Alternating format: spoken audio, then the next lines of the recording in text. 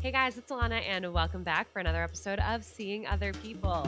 Today's episode is so awesome. I'm going to try and keep this intro short and sweet, but I do want to kind of emphasize one thing that I recently posted on Instagram and TikTok and really seemed to resonate with you guys. I just posted like a standard random video of me and Jake holding hands and walking that he probably saw and was like, when did she take this? That is so creepy.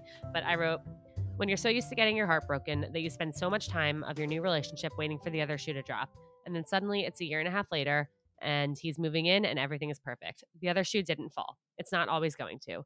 Sometimes things actually do work. Not everyone is going to hurt you, and some people are going to be everything you want and more. And a lot of you commented and reached out saying this was what you needed to hear, and that you're happy. A lot of other people said you're happy that it happened for me, but you don't think it's going to happen for you. And I wanted to read this again and kind of just bring it to everyone's attention because, listen, for the longest time, I did not think that it was going to happen for me. I thought everybody else apparently is deserving of love except for me. I thought, what is wrong with me? I thought, why is it so easy for people to feel like they can hurt me and that they want to hurt me? I thought, why can't I find what I'm looking for?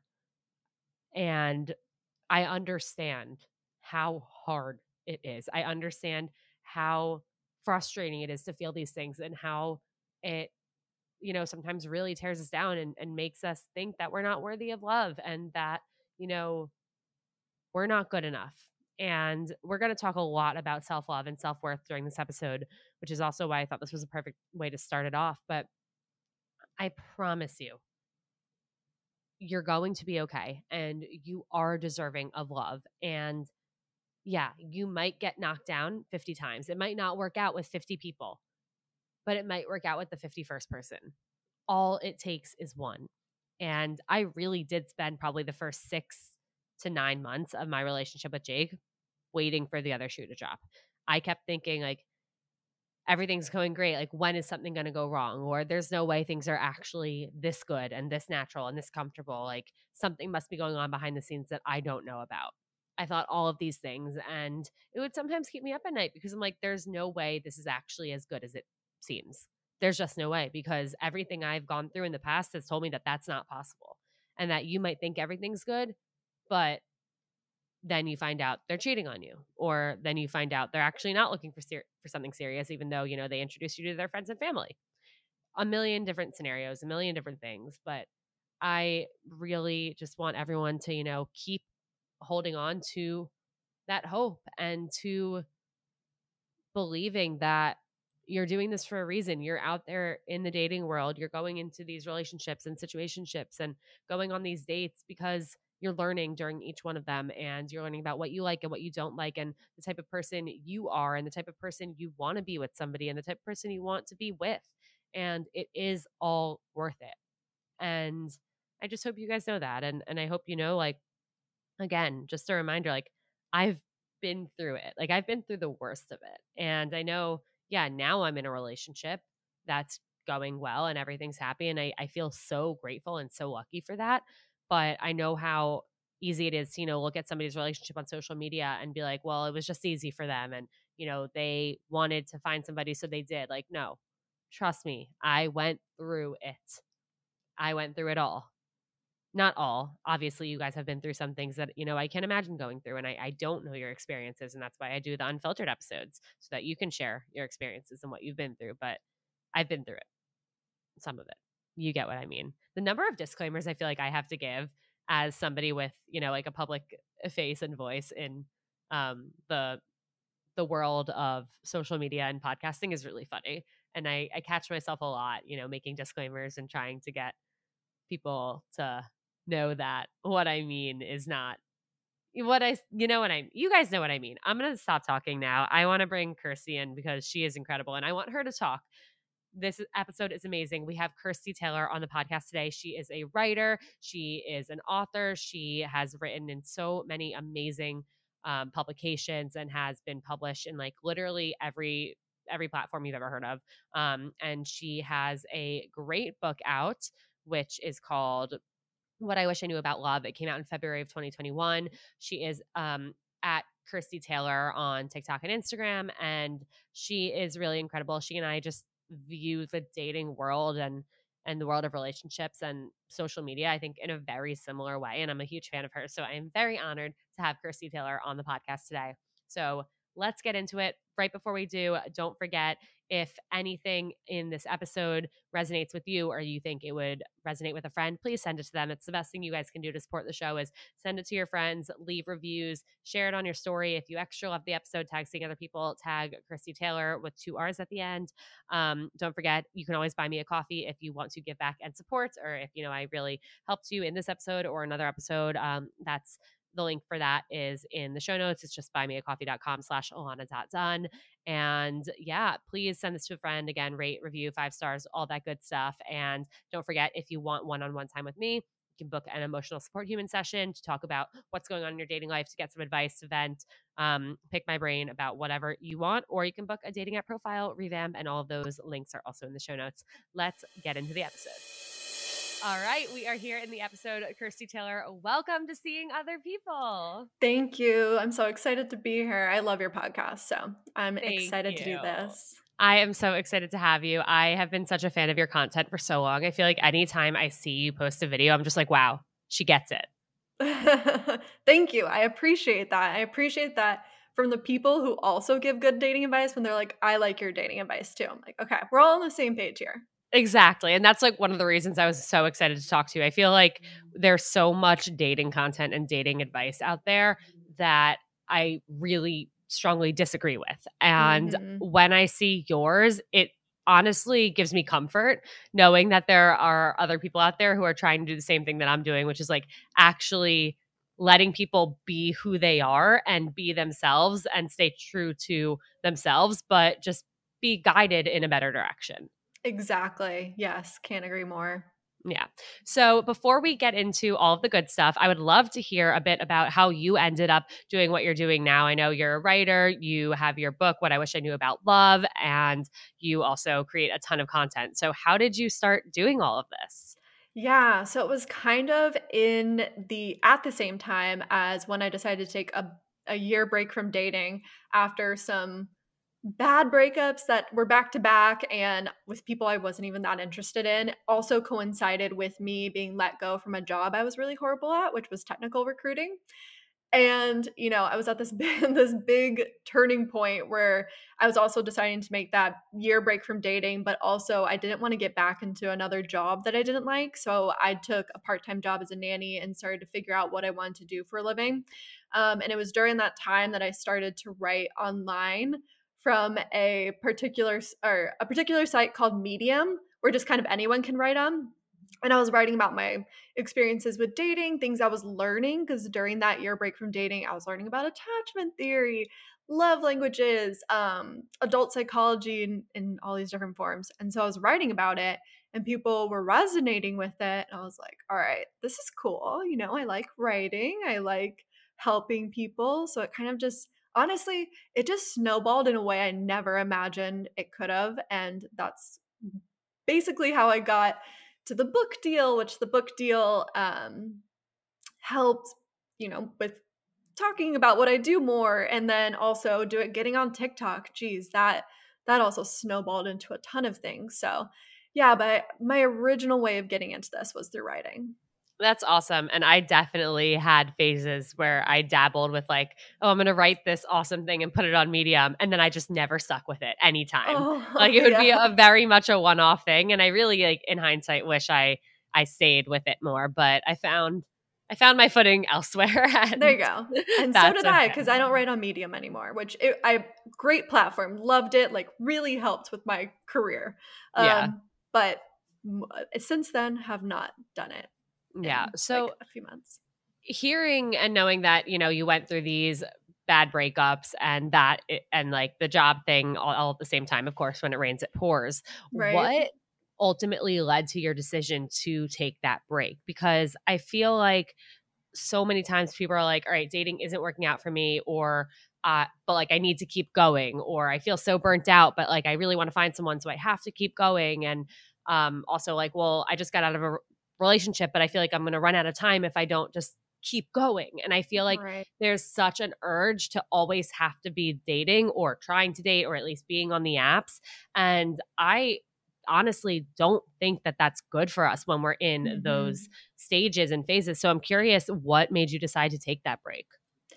Yeah. So after those 2 bad breakups, and literally right after the second one, like, we broke up on my front porch, and I ran to my room, and, like, I was like, "I'm re-downloading Bumble. I'm getting back onto the apps." But I realized, I guess at that point, I had been kind of seeing a therapist. At that point, I had enough self-awareness to be like, "I'm not swiping on these apps to find a healthy relationship. I'm swiping on these apps for, like, validation that I am worthy of love, that I am a desirable person." And so I just was like, what am I doing right now? I know I'm so sad. Because at first, the one before technically my last ex, it just was a really bad relationship. I didn't even give myself time to process it before I got into another relationship. And I realized that's what I was doing. I was just hopping from one relationship to the next. I wasn't dating to actually find a good relationship that made me happy. And I've always been the type of person that's, a monogamous type of long-term relationship person. So when I realized I was doing that, I was like, okay, I've been in back-to-back relationships for over a decade. This is the time that I need to just take a break from it. I need to realize why I don't like being alone, why I don't even know how to spend a night alone by myself. I need to realize why I keep dating the same type of people who treat me badly. So it was kind of just a culmination of realizing I was repeating the same patterns, and also a bit of a voice inside my ear, aka the therapist at the time, who was like, "We can do some work here." So Yeah, yeah. I was gonna mention, knowing that you were in therapy during that time probably was really helpful in you Mm. prioritizing yourself and deciding to take that step. And we talk about therapy all the time on seeing other people, but I think that's something that's so important to not, wait until shit has hit the fan to start Yes. going to therapy. Like start going to therapy when you're bored. Start going to therapy when like nothing's Yeah, going wrong, just so that you can get to know your therapist and they can get to know you and you can start to have this baseline relationship and understanding of who you are and what you need. So I love that you exactly. mentioned that. Yeah. Mhm. Therapy, I can't recommend it more. And especially nowadays, there's so many good resources that are more affordable, because I hear that all the time and I don't wanna just be like, "Oh, everyone should go to therapy," when no one can afford it. Right. Even at the time, I saw my therapist at a community center. He was technically an intern at a Mhm. community center for 15 bucks an hour. Wow. 1 5. Like, that's it's still like, there's different ways to see a therapist in a more affordable way, but yeah, it's great. Absolutely. So I want to kind of call attention to one thing that you mentioned just now, which was, swiping on the apps, not really looking for love, but looking for, validation or a sign that, like, all right, like I am worthy of love. And I think, and I'm guilty of this too, like it is crazy that we attribute something like being able to get likes, being able to get matches and start conversations on apps as like, okay, I am worthy of love. And Right. I know that's something that people really struggle with when they're dating, especially, dating in 2022, dating using dating apps where people are constantly facing like more rejection than ever. And, it's really, really hard out there, especially now. And so I know, I mean, I talk to my friends and my listeners about this all the time where everyone's feeling extra down and extra like, Mhm. well, something's wrong with me because, everyone else can get into a relationship and I can't, or it keeps not working out. And so I really want to spend a lot of time on, while we have you here today, talking about, self love and self worth and trying to learn and practice those things and really understand and know your self worth. But I do think all of that starts with self love. And so I'm Mhm. curious, for somebody who is in that place of feeling like they're not worthy of love, feeling like it's never going to happen. What would you suggest for them in terms of like where to start on, thinking maybe a different way? Yeah, so I think a really big thing to start with is understanding what your beliefs are around the whole "I'll never find love." Because a great way to kind of bring yourself back down to reality is finding examples of people who have found love later in life. Some people find it in their 40s, like love beyond their wildest dreams, right? So there's at least evidence that you at 28, 30, 35, there's still plenty of chances out there. So kind of just like bringing it back and be like, what is that belief there? Do you believe this timeline that you always heard growing up? Is it your grandma every time you see her being like, when are you going to give me great grandchildren? And kind of deciding for yourself what's more important, trying to rush a process of finding a life partner or just taking the time that needs to be taken. And then also realizing that, geez, if you're using dating apps, it is not a personal thing. Yeah. I also do some dating coaching. So I talk to clients a lot about how, you really have to take dating apps with a grain of salt, because nowadays it's so easy for someone to go on a date and be like, I didn't feel this great, huge chemistry. And if I didn't feel it, there's so many other options out there because I'm on a dating app and I'm presented with all these options. Or, like dating apps, nowadays they kind of work in a way where they want you to pay the money and everything. So it's just hard. It's just really hard giving yourself compassion along the process. But a big place to start is understanding those beliefs that's kind of driving you to feel like you should have found love by now, or like something's wrong with you, as to why you haven't found love by now, is a really great place to start with the self-love, in a sense. Just giving yourself a little bit more compassion. Yeah, absolutely. And one thing I always, try and remember and try and tell people is like when I was in my early 20, I was probably like 24 at the time. I just turned 28. My friends and we would try and remind each other. It's like, all right, we don't have the boyfriend, but we have the job we wanted. We got the apartment we wanted. We're living in the city we wanted to live. Like our families are healthy. It's like trying to remind yourself that there are so many amazing things in your life and you have all these amazing relationships. They might just not be in the form of romantic relationships. Right. That's a good point. 100%. It's so easy to focus on what we don't have versus Yeah. focusing on what we do have. And, I say that with also understanding that love is probably one of the hardest journeys we'll go on, because everyone wants it and not everyone finds it the moment they want it. It's vulnerable, it's hard, rejection sucks, ghosting sucks.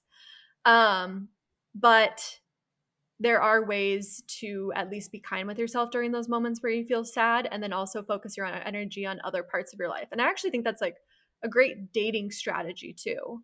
If you're really fed up with apps or really just not finding quality people, focus your energy on doing hobbies you love. Join a social club. And I only say that because a client recently did that. But go out and do more stuff, hang out with your friends more, say yes to more events. Like that could be where you meet the person, Yeah, and you exactly. yeah, and you're spending more time doing things you love. Like, that's a win-win. I had a dream last night and I woke up like in with such this feeling where in my dream I ended up somehow like jumping into the soccer game I had no business being in, and then suddenly like I scored 2 goals, and this was like a professional soccer. Like mind you, I stopped playing I love soccer when I that. was in 8th grade, but I like at the end of the game like was like the MVP of the game, and everyone was like, "We know you're not on the team, but like keep showing up. Like this is great." And I woke up being like, "Oh my god, I need to join a sports league. I don't like kickball, great. That's Like whatever I amazing. can find, I need to do it." And then I was like, wow. And like think about how many people I'll meet doing that. And it would just be like a weekly thing that I have to look forward to. And now I'm like Mhm. all set on finding a league to join for the fall. But like I think things like that are so important because that also allows you to meet other people who have common interests. Exactly. And, you just never know. First off, it takes one person to take you out of the game. Take you out Yeah. of the dating game, one person. You never know. You'll meet someone at the kickball team. It's, a friend. You go out to drinks. They may introduce you to a friend. They introduce you to a brother, whatever. Yeah, you just never know. And I think we've lost kind of sight of that because dating apps have just become so normalized in our day and age. Um, and I just feel like if people focus more energy on other parts of their life, they're just going to feel a lot better in general. And that's going to do wonders for your dating life. Yeah, absolutely. I want to go back to one thing you said a few minutes ago, which was like, find people to look up to who found love later in life. And Hmm. I saw a poll earlier today and I just pulled it up. It says, would you rather not find a partner until age 40, but be together forever, or get married at 28, but be divorced by 50 and not find anyone else after? And Ooh. what do you think? Well, what's your answer? Oh, geez. I don't know. That's such a good question. I Part of me wants to say that people probably said the 28. I don't know. I hope people said wait until 40. 92% of people said 40. Oh, I love that. See, and I know it's just so hard to like think that way when you're actually in the thick of it. You're 31, you feel like your biological clock is ticking, or for men or women, who knows, or other people. But it's just so true. It's not something you want to rush. It's not something you want to settle on. And yeah, I love that people answered 92%. That's awesome. Me too. I wish I like had a list of all those people and could just send them a weekly DM. Like, remember, like it's Yeah. worth waiting for. You said it yourself. Exactly. That's hilarious. Yeah. So, okay, in terms of, whether it's that people are currently struggling with, dating's just like really not working out, or they got, let's say, like, for example, how what you went through and something that I went through too is getting out of a really bad, either going through a bad breakup or getting out of a bad relationship. And I feel like this is where a lot of people end up struggling with self worth. And this is something that I really went through after getting out of a toxic relationship where, for so long I let somebody treat me so poorly. And I thought that that was okay, apparently, Mm-hmm. during that time. In hindsight, I now reflected and learned that that was absolutely not okay. But similarly in dating, we allow people to give us the bare minimum. And in fact, sometimes we even celebrate the bare minimum. It's like, oh my God, he Mm-hmm. texted to confirm, like, wow, like amazing. This person's incredible. Marry them. Like, what? Or if somebody, Mm-hmm. picks like a place that's closer to you and walks you home after, but is respectful and doesn't come up, it's like, wow, like they are the best. Like, why do we just celebrate the bare minimum and allow people to treat us poorly? And I feel like that really, those things work together to impact our self worth and Mm-hmm. make us accept so much less than we deserve. So Right. I'd love to hear from you, maybe some things that we can incorporate into our dating practice, or just, in terms of how we view ourselves and how we figure out how we should be treated, navigating all of Yeah. that. You know, I would say reflection is the best tool we could possibly use when it comes to dating and kind of deciding for ourselves what would make us happy. And that's understanding what you didn't like in past relationships, understanding ways that you never want to be treated again, things that made you feel really horrible. And even looking to other relationships as role models, right? Maybe your sister or your friend has a really great relationship and you see the things that their partner does for them and you're like, oh, I wish my partner would write that stuff down, like keep a list of this Yeah. stuff. And understand that I talk a lot about anxious people or people who have, I guess, like a low sense of self-worth, and it tends to be that we feel like we're needy asking for these things. We feel like our emotional needs are just too much because maybe someone told us they were, or even our parents or other people tell us that they are. But as long as you're asking for, like things that are healthy in the line in terms of like communication, respect, trust, I mean bare minimum stuff, also physical safety, Right. sexual safety, all that stuff, like you're not needy those things that when you feel like, oh, I don't think I should say this, I don't think I should speak up for myself, when you feel really anxious about it, I always say that that's actually your body just screaming for you to speak up for yourself. It's just you, anxiety can be a really great messenger too. Anytime when you're unsure, should I text them, should I talk about them about, should I have a talk with them about exclusivity, that's your body kind of just screaming for you to do it. Or like if maybe if you're waiting around for them, it's your body wants, or your subconscious wants you to do it. So again, reflecting is a really great way to understand what you didn't like, and even maybe going off the opposite of that, and kind of making that a boundary or a standard that you have in dating. Looking at role models, and then also understanding the points in which you feel really anxious in dating, and understanding what your body and your subconscious is trying to tell you. Yeah, for sure. I mean, anytime, which has been many times, I've felt that anxiety creeping up and really like Mm-hmm. taking over. For so long, I listened to a lot of my friends who were like, well, like you have to play it cool. You can't say anything. Like, do not do anything about it. Just like let it out to us, but don't say a word to him about it. You have to act chill. Like, I did that for so long. And then one day I was like, no, fuck that. I feel Mm-hmm. horrible right now. I really want to say this. And if this is a person that I could have a potential of a future with and a relationship with, I need to know that they can, meet me where I'm at and that they can show up for me in the way I need. And so I started to, I'd still like write in the group chat and ask my friends what I should do, but I would actually just ignore everything they said. And I would do what I felt like I needed to do, which was actually get it out and say whatever it was or ask for that thing that I needed. And I found that like 9 out of 10 times, they really appreciated me being open. It allowed them to be open back to me. And, I usually got what I needed and asked for, and it gave them the opportunity to show up for me. And, the ones who couldn't do that, great. I'd rather find that out sooner than later before I, get more caught up down the rabbit hole. It's funny you say that because I have kind of the opposite to what you said. I have this reel that I'm like, it's like, I think it's actually the song from Shrek where it's like, welcome to Dula. And it's me just like, and it's talking about I acted chill in the first few dates and now I'm dating someone who's emotionally unavailable. Yep, I love that one. That got like over 1 million views. And it's true, right? It's what you said. It's like you give someone the opportunity to show up for you, or you give someone the opportunity to show you they cannot show up for you. So people always DM me, how do I not meet someone who's emotionally unavailable? Everyone I date's emotionally unavailable.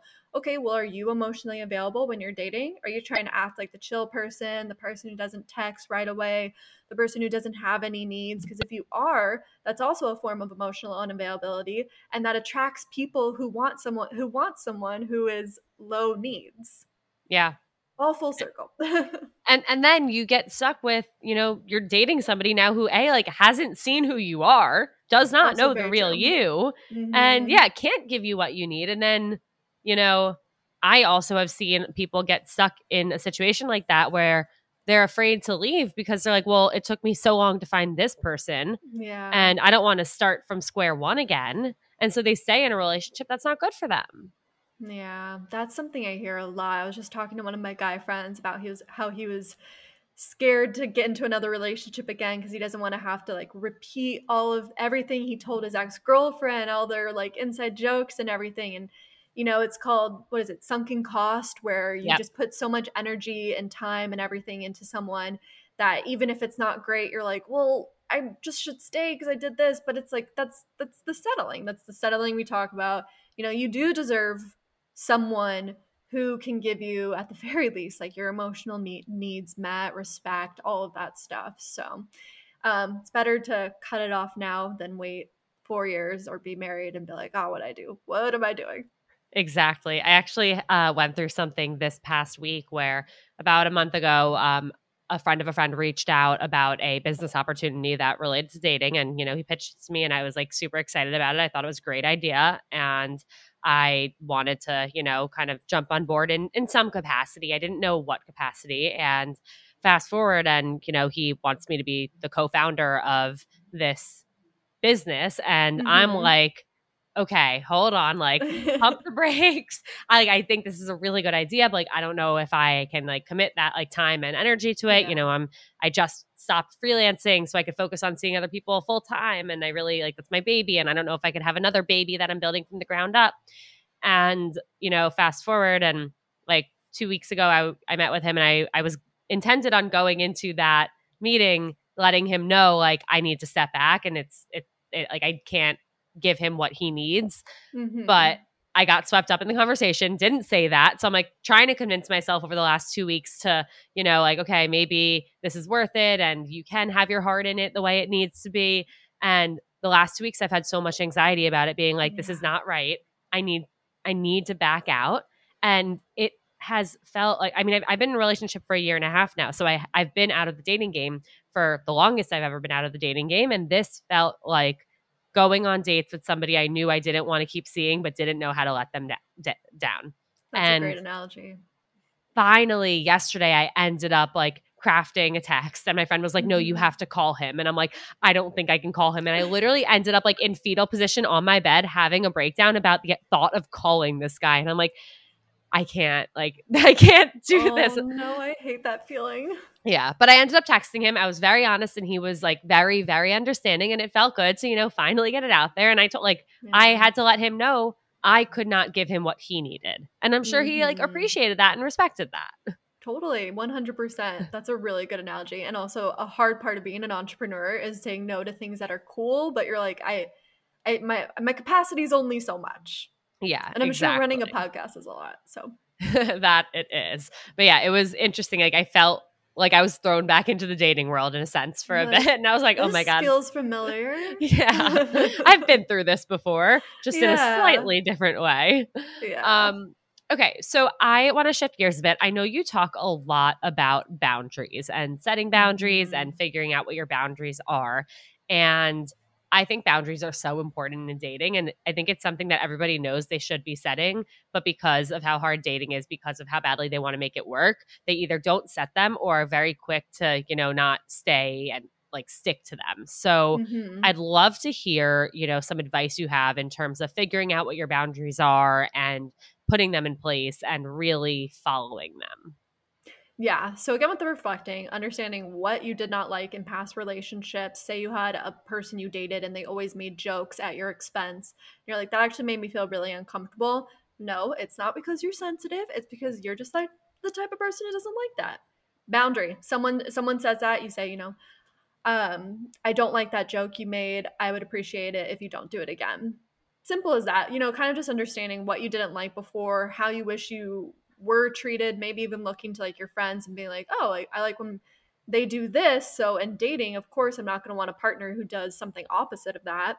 And I always say if you're bad at making boundaries, start with your friends, start with your family. If you speaking up for yourself on a first, second, third date seems just like the most frightening thing. Fetal position on the bed, as you explained. Start with people you're comfortable with, or even coworkers. Start small and work your way up. But boundaries are just so important. There's a quote that I always misattributed for a long time to Brene Brown, but it was not her that said it, and I'm not sure who said it. But essentially, like, boundaries aren't meant to keep people out of your life, they're meant to keep you safe. And so when you feel safe in a relationship, you don't build up resentment towards that person. And resentment is truly like a silent killer of any relationship, friendship, romantic, anything. So yeah, understanding what makes you feel not okay, and also I just have so much I can say on boundaries. And also retroactively setting boundaries. So say you go on a date or you've been dating someone and you're like, actually, every time they do this thing, it makes me feel uncomfortable. Set a boundary. Have a talk with them. Like, it doesn't have to be the moment they do it. You have to set that boundary or all is lost. Like, now they do it and you can't do anything. You can retroactively set those boundaries if you're checking in with yourself and you're noticing, I don't feel good after we have this certain type of interaction, or maybe they're trying to pressure me into doing something sexual and that doesn't make me feel good. I feel really uncomfortable. And now you retroactively set that boundary of like, look, I don't feel comfortable with this. Like, you can 100% do that. So really just checking in and understanding like what makes you feel uncomfortable, what triggers you with them, can help you understand what you actually need to feel more safe and comfortable. I want to really emphasize one point that you made and repeated a few times throughout this, which is, setting that boundary and communicating it to them. You can't just Mm-hmm. set a boundary and keep it to yourself. Like if Right. somebody said something on a date that made you feel uncomfortable or, from a past relationship doesn't work for you, don't just write them off. They don't know that you have that boundary. Mm-hmm. They don't know that that doesn't feel good for you. And I feel like I see this all the time where somebody's like, "Oh, red flag, bye. I can't see this person anymore." And you I think you owe it to yourself and you owe it to them to like speak up and let them know and see how they react to it and if they can, not do that thing again or Right. stay within the confinements of your boundaries.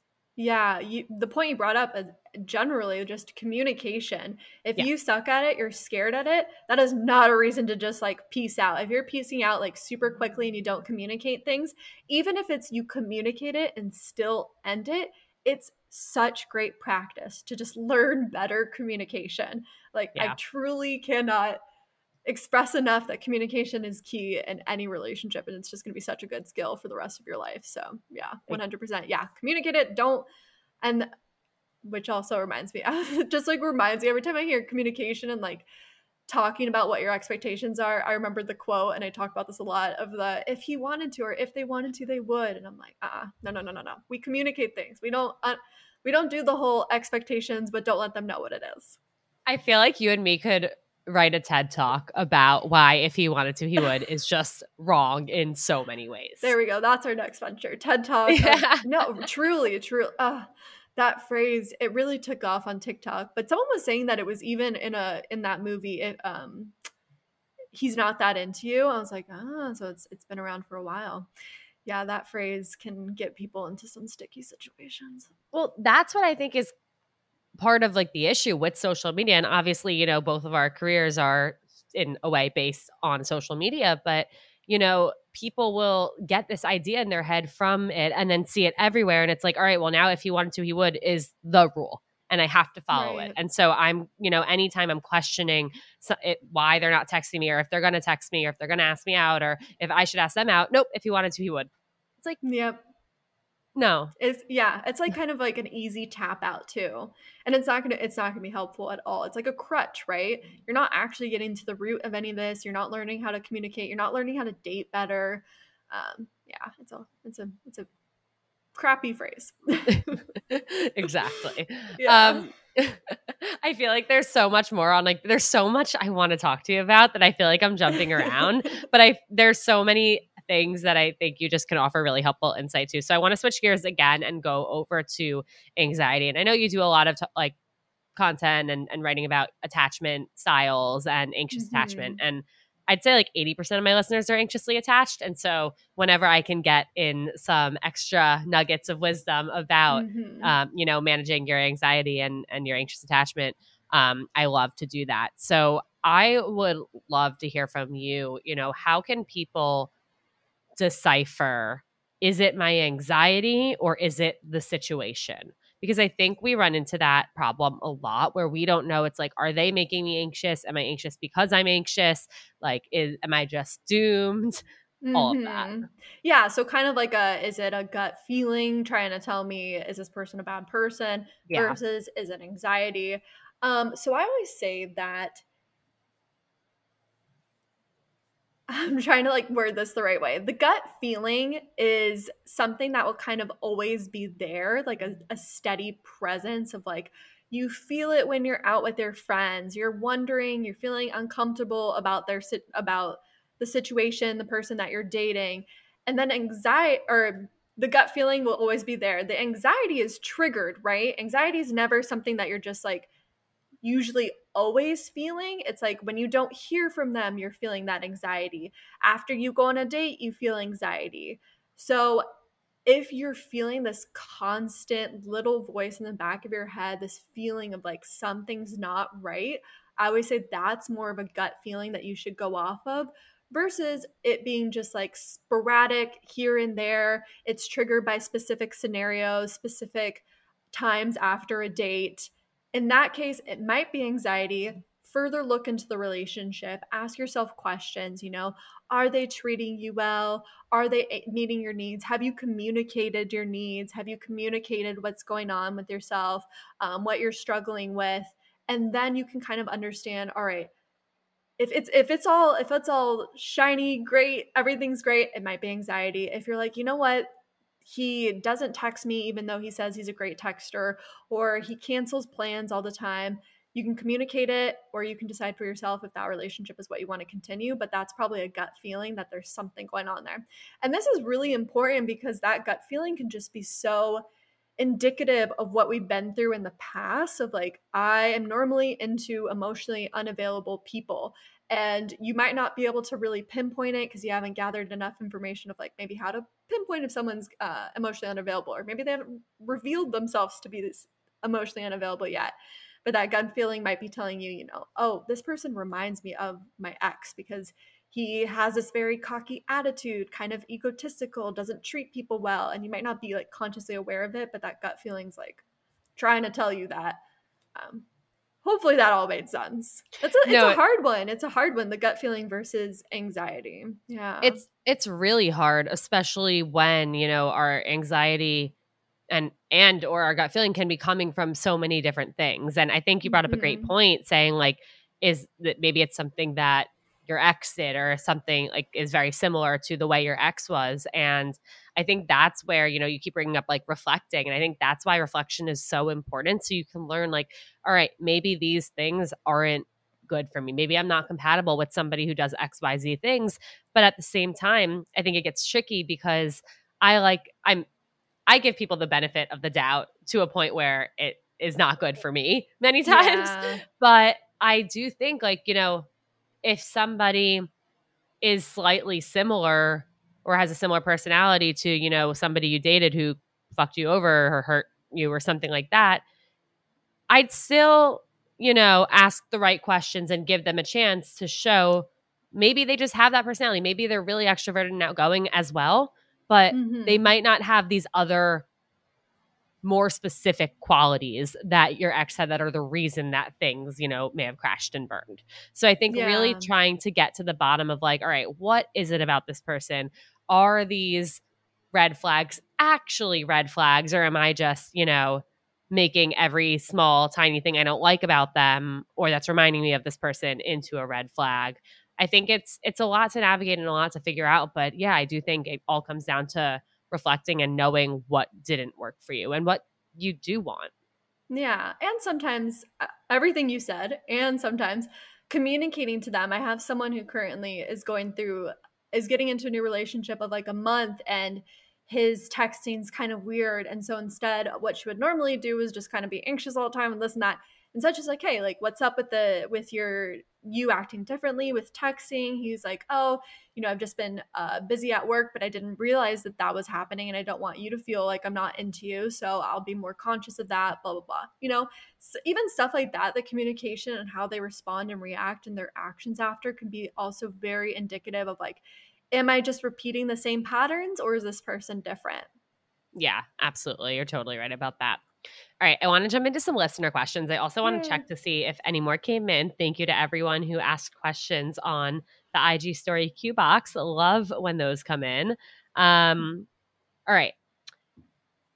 How do I deal with regret after asking to meet again after a first date too soon? I'm hating myself because I'm afraid I pushed them away and ruined it. After a first date, okay, so like a second date. Like This asking for a person's second date. worried. She thinks she asked for a second date like too soon and that her doing that pushed them away and ruined Oh it. my gosh, if someone's into you, they are not going to think that that's too soon. You are not going to push them Yeah. away.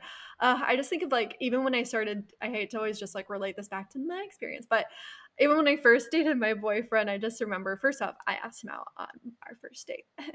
Yeah, um, you did. Love and that. Thank you. And geez, he just looking back on the relationships that went really well, they just never would have thought that. They were excited. And even if it was just like the very beginning, like I barely know you, but at least I know I'm interested, they like the effort. And I think something that's really interesting because I have a lot of guy friends, and so I've been talking to them about their dating lives a lot lately. For content, no. And they always say that they sometimes think that this like lack of communication on a woman's end, they think that sometimes it's like she's not interested. But actually she's waiting for him to text her, and then it's just this waiting around for each other until things fizzle out.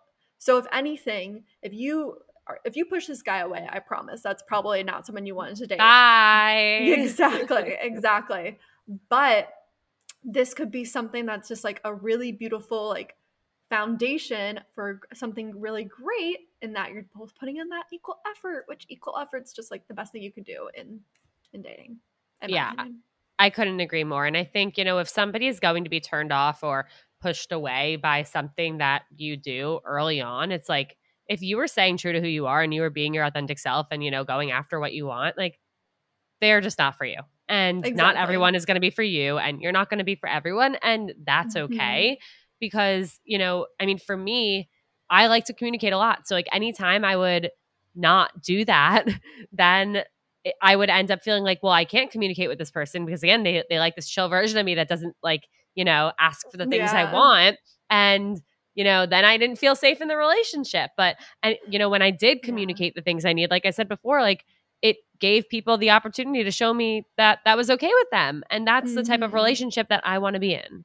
Yeah, exactly. Exactly. Just always err on the side of just being your authentic self. If you want to Yeah. text them, do it. You brought up equal effort, which makes Yes. me want to ask you what your thoughts are on that concept of matching their energy. I feel like this is a trick question. I don't know if I've heard the term. I've heard of the term like matching the energy, but I feel like there's maybe like a way that people use it that I don't know about. I feel like it's becoming a if he wanted to, he would type of thing. Like if he's not, texting that frequently or he's not asking them out, Oh, like okay. I'm going to match his energy and not do those things either. And Okay. that makes me want to scream personally because it's like, Mhm. well, then nothing's ever going to get done. Nothing's ever going to Yeah. happen. And there's no path forward. But I'm Yeah. curious what you think. I mean, anything that's kind of playing games like that, like it's like disguised advice as playing games. 100% skip it. Don't do it. When I say, yeah, definitely equal dating is just like you, regardless of your gender or what you identify as, just put in the effort you want to see from the other person and see if they reciprocate with that energy. Don't pull away because you think they might be like, who knows what's going on, first off. But yeah, no, I don't like that phrase. That sounds horrible. Now that I know, that's what's like, there's a trick question here. Okay. It's what, yeah, I think you're exactly right on. It's Yeah, disguised as something else when it really is just another game. And like, I literally will have people be like, I'm exactly. not playing games. I'm just matching his energy. I'm not playing hard to get. I'm just matching her energy. It's like, no, Yeah, no, no. yeah, exactly. Communicate. If you think they're pulling away, say something. Yeah. All right. This is a bit of a longer question. Okay. How can I enforce a boundary without being a fuckboy? For background, my girlfriend and I have been dating since January of 2021. I made a few plans and the rest is history. I've noticed that she doesn't believe in any of the traditional mores of a relationship. She wants me to propose but won't take my last name. For example, she insists that I'm insecure if I don't want her to hang out with two of her male friends. One she met on Bumble BFF and the other in a co-ed sports league. I believe that men and women can't really be friends outside of a work and church context because one of the parties, usually the guy, ends up having feelings for the other. She wants to go on an overnight trip with the guy friends and a few other people. While I get the concept of a girls' getaway trip and I support those, I don't like co ed trips like this. I've brought this up and she said that my thinking is very gendered and controlling. We're set to move in together, but I'm not convinced. I'm also set to pay 2/3 of the rent because she has some debt problems. Ooh, that's a loaded one. There's like a ton of different levels there, and I'm so curious what you think of this. But and it's always the woman. The woman's always like, "Oh, my guy friend or my boyfriend has girlfriends." So it's so interesting to hear it from a guy's perspective. Yeah. Um, maybe something that could be really interesting to do if we're just, table the trip. I mean, obviously if she's already planning on going, just like do this before she goes on the trip is meet the guys. Meet the guys. Let them know that you're there, but like you're also interested in being friends potentially. That could really ease some of that like anxiety of, oh, she has these male friends who I think just want to sleep with her because they have no idea who I am. They haven't even met me.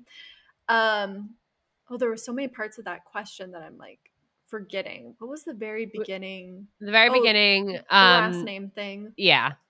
I mean, I think it just, my boyfriend and I actually had a conversation about this with our couples therapist. And it was specific to, I think it's very sexist, antiquated for women to just automatically take the last name, for even the children to take the guy's last name. But with that said, for a bunch of different reasons, I do still kind of want to take my boyfriend's last name. So we talked with our therapist, and he was like, well, what other ways can you bring equality into the relationship? Or what other ways can this like feel like it's more fair? So if to you, her not taking your last name makes you kind of feel like uneasy or whatever, have a conversation about it. Maybe there's other ways that you like other choices you can make together that feel like you're more involved, that'll make you more at ease and know that you're both in this together rather than her just making her decisions without even consulting you. um and then yeah, with it's just a lot of it, I the know. I should have just started the episode with this question. We could have gotten through right, everything. this could be the whole episode. I don't know, like what are your thoughts? I'm curious to all of I like this. what you said about, meeting the guy friends of hers and, getting to know them and maybe seeing them as I think it's important to see people as people and not just as an enemy. Mhm. At the same time, I totally understand that he wouldn't want her to go on like Yeah. a weekend trip with them. Um, Especially, I mean, we don't know he did say a few other people, but maybe he comes on the trip if that's comforting to him. And Yeah. then he becomes closer with her, the other people in her world. Mhm. But I also understand the part of, feeling uncomfortable with that. And I think there are some people who Mhm. are totally okay with their significant other having, close friends of that person's desired sex. But I also, I get it that Right. it feels scary. It feels threatening. I mean, who knows what happened in this guy's past? Maybe somebody he previously dated cheated on him or Cheating. something like that. And I think it's just, again, it goes back to communication and being really open about your fears surrounding it and why you're hesitant. Um, I think Yeah. that the last name thing, that one's tough. I just one of my friends is about to get engaged. By the time this episode will be out, she will be engaged, and I Aw. was texting her now current boyfriend, trying to get a sweatshirt embroidered for her, and I was gonna put his last name on it, and he's like, "Yeah, she's probably not taking my last name." I'm like, you know what? I think that's why I asked you what size she wanted, because I also wanted to confirm if she was or not, because I had a feeling that maybe she wouldn't be, but he didn't seem Right. bothered by it. I talked to Mhm. Jake, my boyfriend, about this. I love my last name. It's going to be really, Mhm. really, really hard for me to let go of that.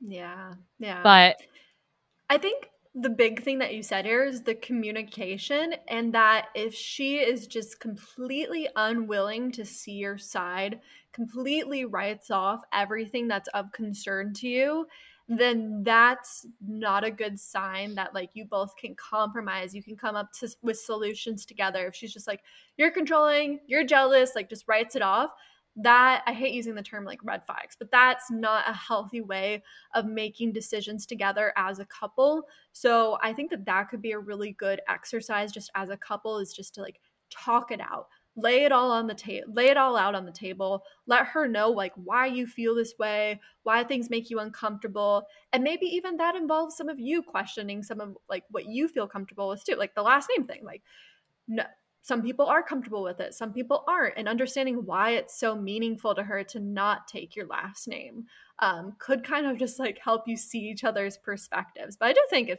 someone's just like you're jealous, I'm doing what I'm doing, that's not a good relationship. yeah, and that's just a sign of problems to come later on. Yeah, exactly. And then the last point here is being set to pay 2/3 of the rent because she has some debt problems.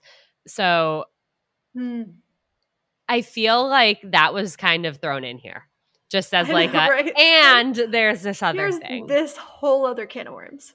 What I would say about that is that's something that you either have to accept and Mm-hmm. move forward and say, this Mm-hmm. is the situation and this is, what it's going to take for us to live together right now because of her circumstances. And that's okay. I Yeah. accept it. Or you have to say, this isn't okay, and be explicit about that and Yeah. find a way to work around it together. Or maybe you shouldn't be moving in together, because Mm-hmm. going back to what you said before, like it, resentment is a silent killer of all Right. relationships. And if this is something where every single month, like you're feeling you can't spend money on other things because you're paying all this rent money, or you're dreading that rent bill coming or hitting your account because it's just going to be so frustrating and so upsetting to you, it's like you're never going to stop paying this rent. It's not going Mm-hmm. away. And it's going to be something where you just end up resenting her for it. Yeah.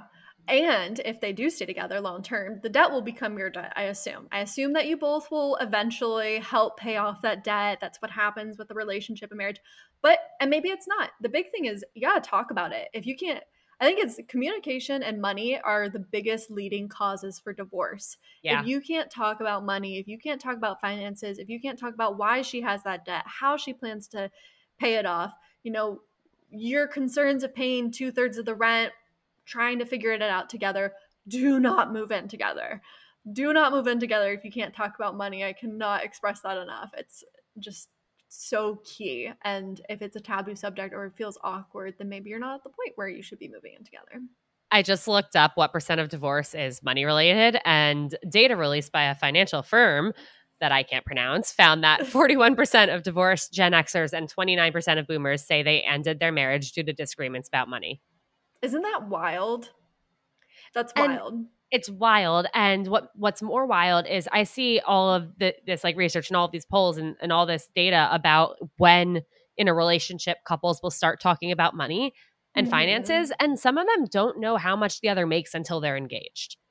And it's like, at what point in a relationship would you tell somebody your salary? And like more than 50% of people say like after a year or like once we live together. It's like, you got to talk about this stuff. If you're in debt, you have to communicate that. If you have student loans, like no one's going to shame you for any of these things, but you have to be open about it. And same thing with like spending habits and all that stuff. Like there's just so much disaster that can come of not talking about it. Exactly. There's just so many expectations around money too. You know, are both of you going to work? Are one of you going to take off if you have a kid? That's the wildest stories that I hear of people getting married and like, I got divorced because my wife decided she didn't want to work, or like decided like the moment they got married, they're like, all right, I'm done working. Just how do you not talk about this before? It just blows my mind. Yeah, I could never. I feel like money is something, I mean, Jake and I talk about like finances and money and stress around it. Like it's half of what we talk about, but we're on the same page and we're on the same team with it. And we also like have similar like habits surrounding our spending. And so like it's okay. You know, we know we're gonna like struggle together and get through it together, but you gotta talk about it. Exactly. All right, one more listener question and then we will wrap this up, even though I feel like again I want to go on forever with you. How do you start to rebuild confidence from rock bottom? And when you think you know where I mean as rock bottom, go a bit lower. Oh, this one's so hard. You know, understanding what you feel like tore your confidence down is a big one, because, you know, you can make more sense. You can start to depersonalize it. I'm assuming it's related to dating. So, you know, if someone treated you badly, you can start to understand, all right, they, you know, had, not to make excuses for them, just to like understand why they treated you that way. They had trauma that they went through, or they were just narcissistic, or they had their own issues. And, you know, it wasn't necessarily just about me. But then that aside, moving forward, start doing things that you love doing. Start making goals for yourself. I think that's something that's just vastly underrated, is making tiny goals for yourself, even if it's something as simple as, I'm going to start a garden. You know, start an indoor garden, something really small, and then when you do it, be proud of yourself. Like, like celebrate in some way. Get yourself like your favorite slice of cake or something. You know, start to like build that pride in yourself, and hopefully, you know, that can add to it. Another thing I have a lot of people do is make a list of at least like 10 or 15 things that has nothing to do with your outward accomplishments, like I'm your job or I've got a degree. You know, make a list of things that you love about yourself that's a quality. Like, I'm creative because I love painting and I'm really good at it. Make a list of at least 10 or 15 things. I call it a pride list, and look at that list often and really put some effort into it and like specifics, to really understand that your worth, your sense of worth, because we're all worthy, right? We're all worthy. Your sense of worth doesn't come from how other people treat you. It doesn't come from your accomplishments or your degree. It comes from who you are as a person. And sometimes it's hard to remember that when we look on social media and see really beautiful people who have 6 side hustles and are making 10K a month easily, things like that, or in a perfect relationship. Like, it's really hard to remember that we are people outside of all of that. So making that list is just a very deep exercise to do for a lot of people, and it's hard, but it's just something that I think is very valuable to kind of building up that confidence again. I love that. And I love that idea of, you know, like that indoor garden or making goals. And they don't have to be major goals. They just, you know, one day at a time. And unfortunately, there's no magic pill. There isn't. But Exactly. you got to start somewhere, and you'll have good days and you'll have bad days. But Yes. you were okay before. You had confidence before. whatever happened to you happened. And it is possible to get back there. And guess what? You're also going to become stronger because you went through all of this. So you might even end up in a better place than you were when you started. Yeah, I like that. That's good advice. All right. Before I let you go, what is the best piece of dating advice you've ever received? Let's see. Or given, or relationship advice? No rules here or anywhere. No rules here. Well, the best piece of dating advice I've gotten is from the book Deeper Dating, which was just the idea of dating more authentically, and instead of trying to hide these parts of yourselves that or this parts of myself that I didn't like about myself, I should actually lean into them and really understand them more, or even express them more. Like, I always felt I was needy or I was emotional, so instead of looking at that as like this negative thing, I could see it as a really beautiful thing, and I could find someone who really appreciates that about me. So that's definitely a big piece of dating advice. And then relationship advice, because this was what I thought of first, and then I thought of that. Relationship advice that I think everyone should know, even if your relationship is super new, is that love isn't just a feeling, it's a choice, it's an action. Like, you're not just going to magically be in love with your partner all the time. It's something you have to work at. It's a skill that you can get better at. So know that you don't fall into love and then it's just there. You keep falling into love if you want to. You get better at it. You deepen your connection. You put in the effort. And yeah, that's the biggest one, is that it's not just a feeling. I love that so much, and I could not agree with all of that more. Thank you so, so, so much for being here. Where can everybody find you on social? Where can people find the book? Anything else you want to shout out? Yeah, so people can find me on TikTok and Instagram under Kirsty Taylor, KIRSTIETAYLORR, 2 R's at the end. And then my book, What I Wish to Know About Love, is on Amazon. It's on my publisher's Thought Catalog, so it's on their website, Shop Catalog. Oh, I don't know where else it is. That's like really bad of me not to know that it's not just on Amazon and the publisher's platform. You Google it, you will find it. There you go. You Google it, you'll find it. That is true. And those are the main places you can find me. I'm always hanging out on Instagram and TikTok. Those are my places. Amazing. Not only are you always hanging out there, you are always crushing it. You guys have to go follow her. I'll make sure to link everything in the show notes. And that's all we have. Thank you so, so much again. And to everyone who tuned in, don't forget to send this episode to a friend who would benefit from hearing it. Send it to the group chat, your coworkers, your dog walker, anyone. I think there's something for everyone in here. And don't forget to tune in next time. We'll talk to you soon.